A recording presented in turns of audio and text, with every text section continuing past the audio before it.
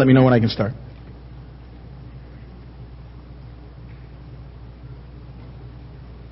Hello, everybody. Welcome once again. As we continue on in the study we're doing in the New Testament, it's a 5-year process that we've embarked on. We're about halfway through. We have covered Matthew, Mark, we did John, then we did Luke, we did Acts. And since we spent all that time in Acts talking about the missionary journeys, we're now working through some of the letters that Paul wrote, and we're taking them out of order from the way they are in the Bible, but in the order we believe they were written.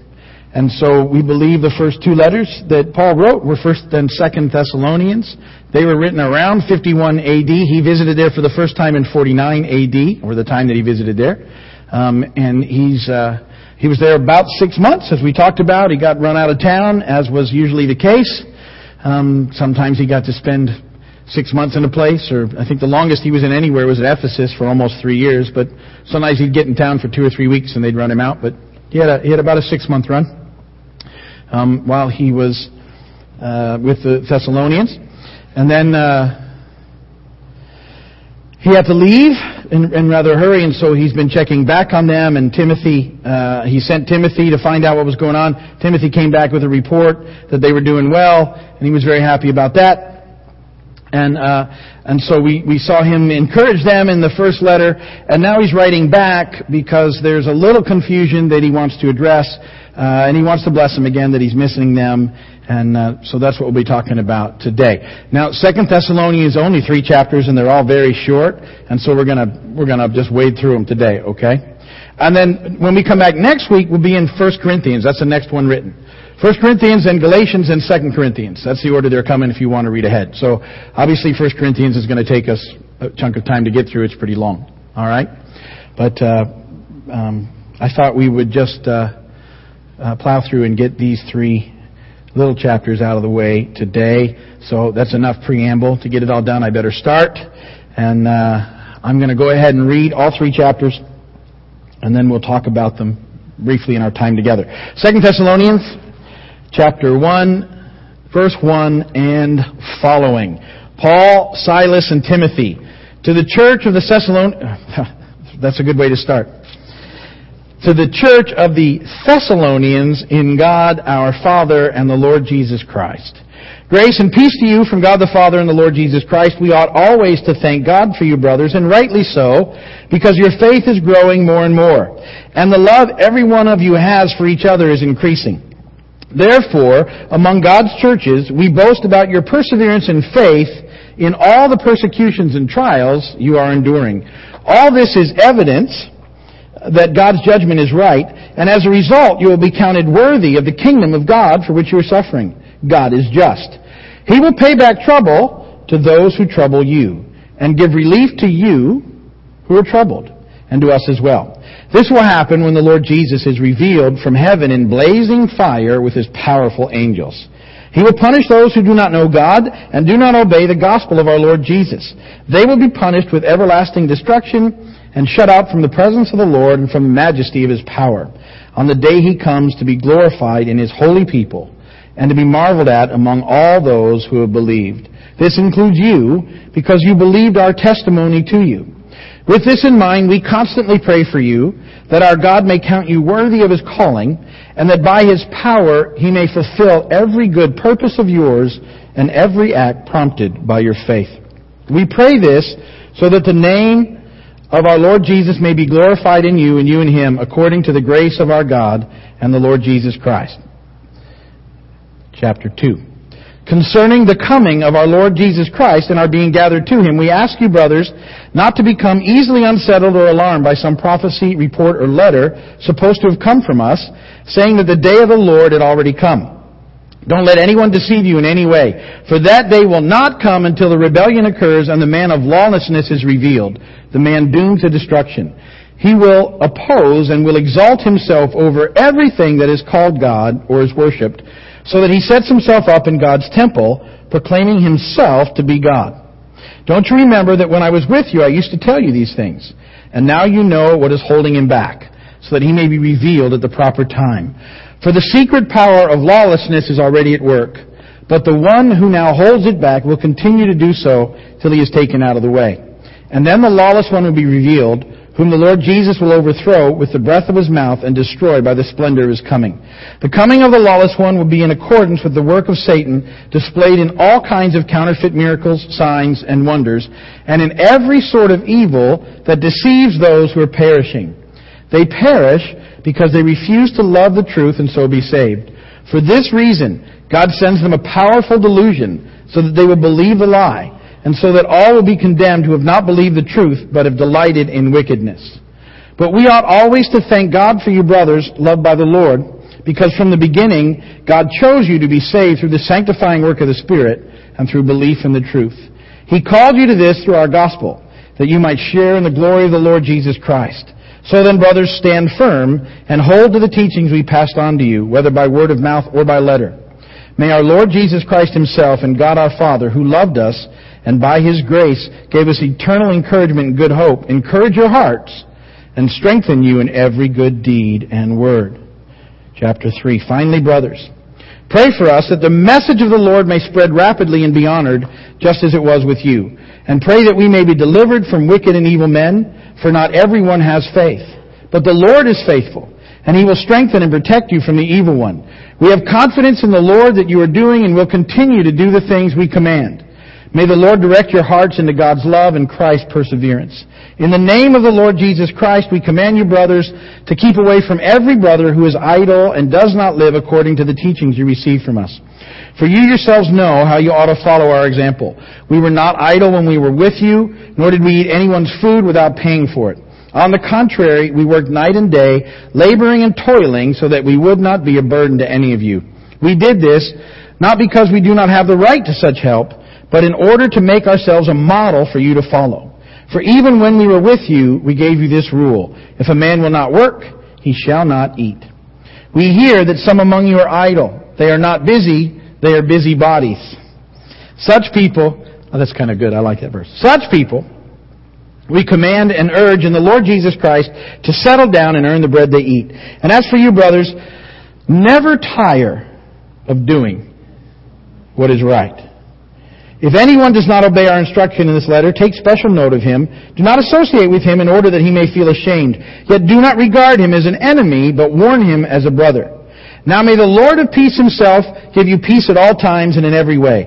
The Lord be with all of you. I, Paul, write this greeting in my own hand, which is the distinguishing mark in all my letters. This is how I write. The grace of our Lord Jesus Christ be with you all. And blessed be the word of the Lord. That's pretty self-explanatory, right? So let's just close and we'll go home. All right, there's a few things going on that we should discuss. The church in Thessalonica is going through a lot of persecution.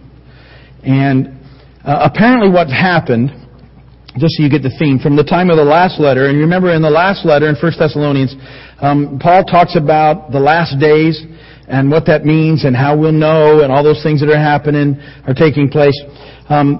Apparently someone in between that letter and when Paul has to write back has gotten to the church, and false teachers or people with bad teaching have begun to tell them that the persecution they're facing is indeed the end times, the last days, the day of the Lord. Remember I said that the great and dreadful day of the Lord starts with Jesus coming back and ends and runs till the end of the millennium.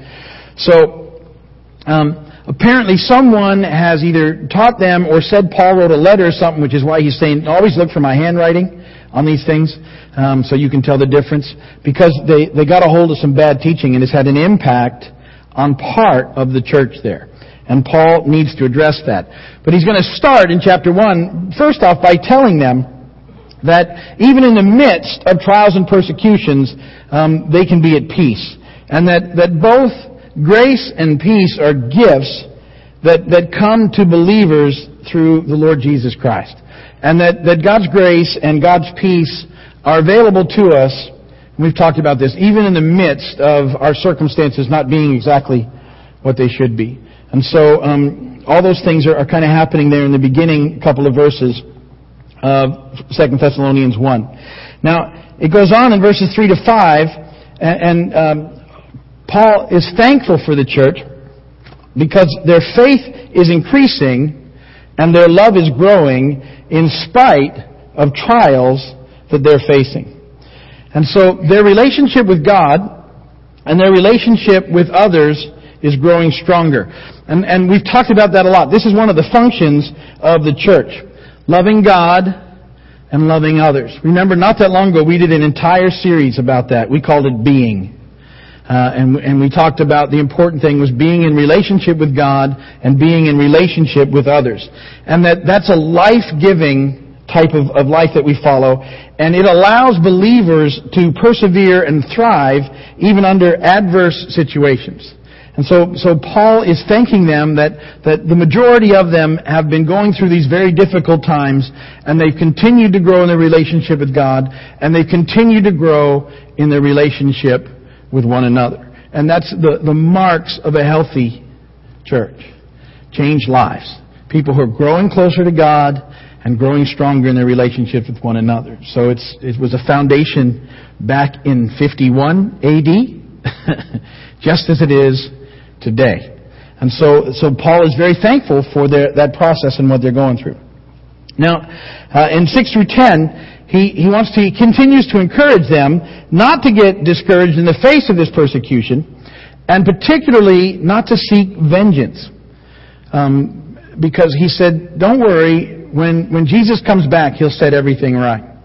See, even when we go through difficulties and trials, we're not to take it on ourselves to go and get even, which is the normal response.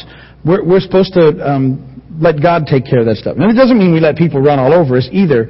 It just means, contrary to our culture, if someone dishes us or disses us, we don't need to diss them back. All right? I'm sorry, I'm not very good with the vernacular, but you know what I mean. It's not that, your mama thing that people do. What's that show called? 10 years ago. See, I'm out of step. I didn't watch it then either. All right, anyway.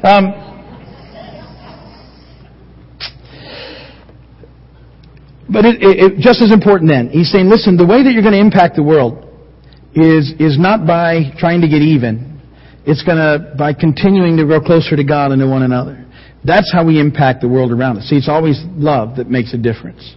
And we've talked about that over and over and over again. And that sometimes all we can say is that when Jesus comes back, He's going to take care of that. He'll right the wrongs at the point in time when He returns. Verse 11 and 12, with that in mind then, the church in Thessalonica is to continue on in the purpose that God has given them. They're to keep walking out their mission. They're not to lose sight of what really matters. They can't let the persecution keep them from running the race that God has for them. And that's true today of the church. We need to be mindful of the mission that He's given us, and we need to stay on it. And not get sidetracked if we, run into some problems, which we do. That we still keep pressing on, and we want to continue to do what's right no matter what's going on. We talk about that all the time, living by doing the next right thing. And that's what we do. We can't do what other, we're going to treat people the way that we want to be treated. Their response is on them, it's not on us. We're not going to remember the golden rule, right? We don't treat people the way they treat us. We treat people the way we want to be treated. How they treat us is a whole different situation. We're still going to treat people with respect. We're going to treat people with love, and we're going to reach out to them wherever we can. Chapter 2, verses 1 through 7. Paul now moves on to, in the second chapter, he's got to address some very important issues in the church. First of them is this error that's popped up in the end times discussion. And some teachers apparently have told them that the persecution they're facing, as I said, is in fact the day of the Lord. The period of time we were discussing in our last study. Starts with the return of Jesus and ends at the millennium. Paul says it's not the case and reminds them of the teaching he'd already given them on the subject. And he says, listen, I've taught you this, but we're going to go back over it because, he wasn't there all that long, and it might not have been something that was the center of discussion, just something that popped up in the teaching. Before the day of the Lord starts, Paul says there's three things that have to occur. The apostasy, the revealing of the man of lawlessness, and the removal of restraint against lawlessness. Those three things aren't listed in the order that they take place. And just so you know, the apostasy is the church turning away from the true and living God and following a deceiver, a man of lawlessness, the Antichrist, who, according to the book of Daniel, we believe makes some sort of peace treaty with Israel that looks really good to everybody. And the people who don't truly believe in the real and true God get deceived by this process. The removal of restraint is believed to be this, that the restraint, what holds that back at this point in time is the Holy Spirit working through the church. The Holy Spirit indwelling all of us is holding back that process. So, if you remember in 1 Thessalonians 4, there's an event where we're caught up to the Lord in the air.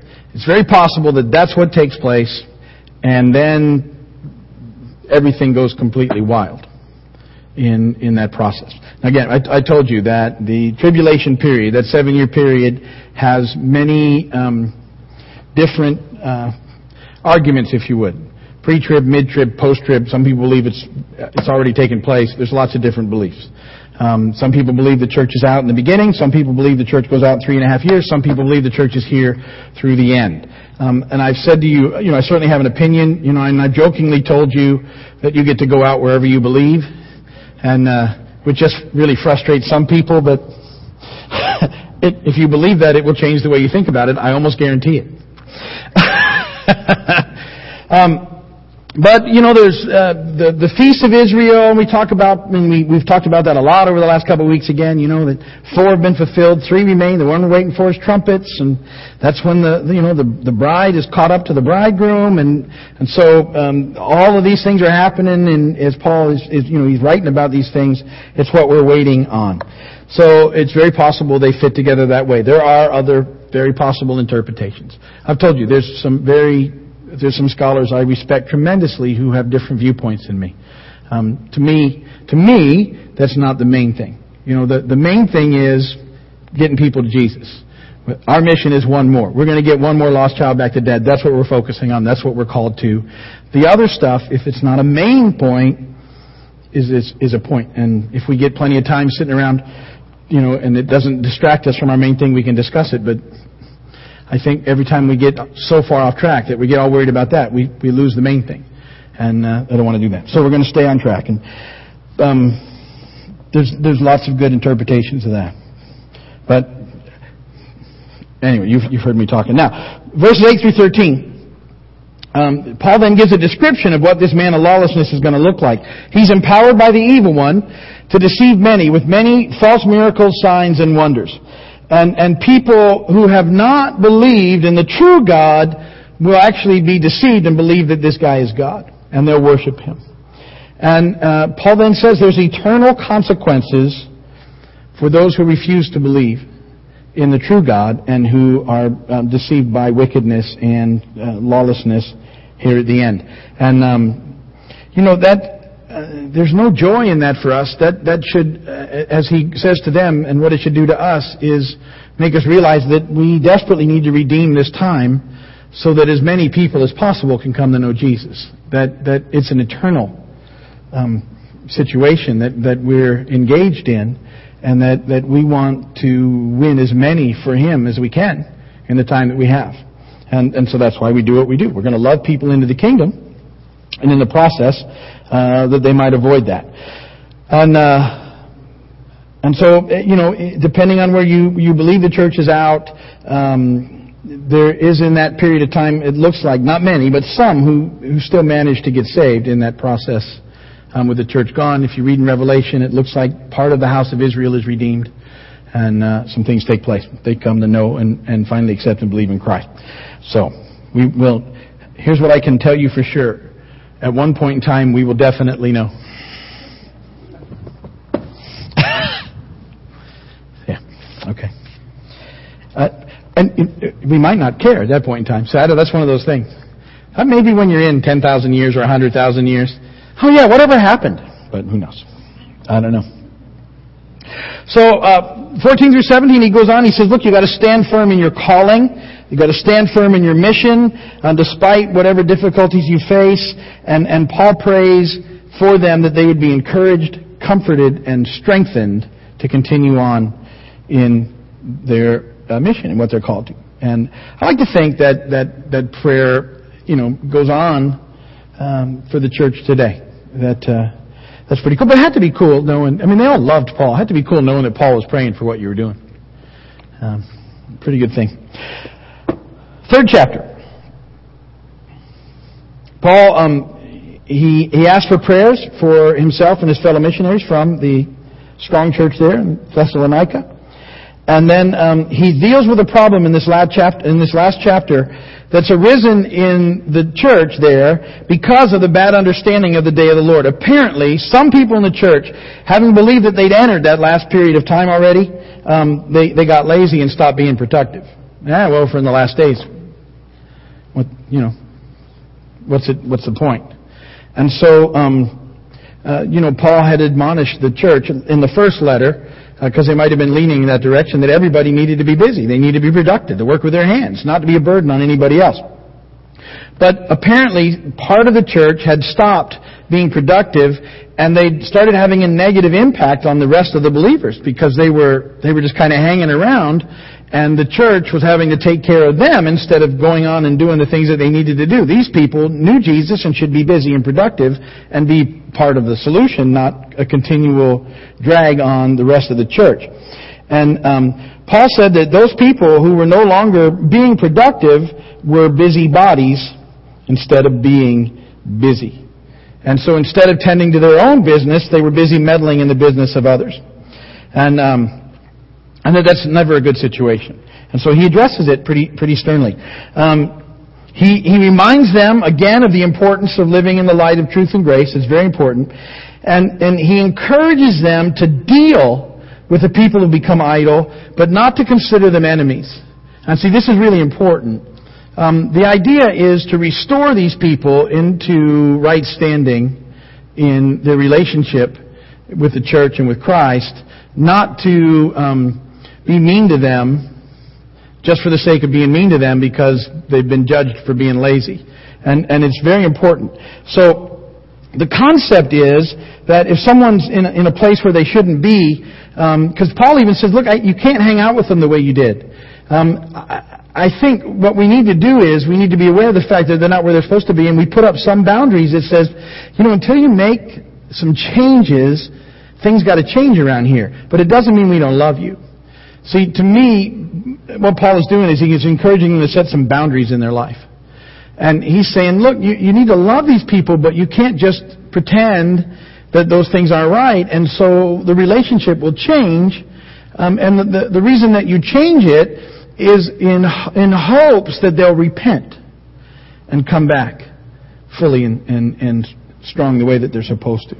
And so that's how they're supposed to do that.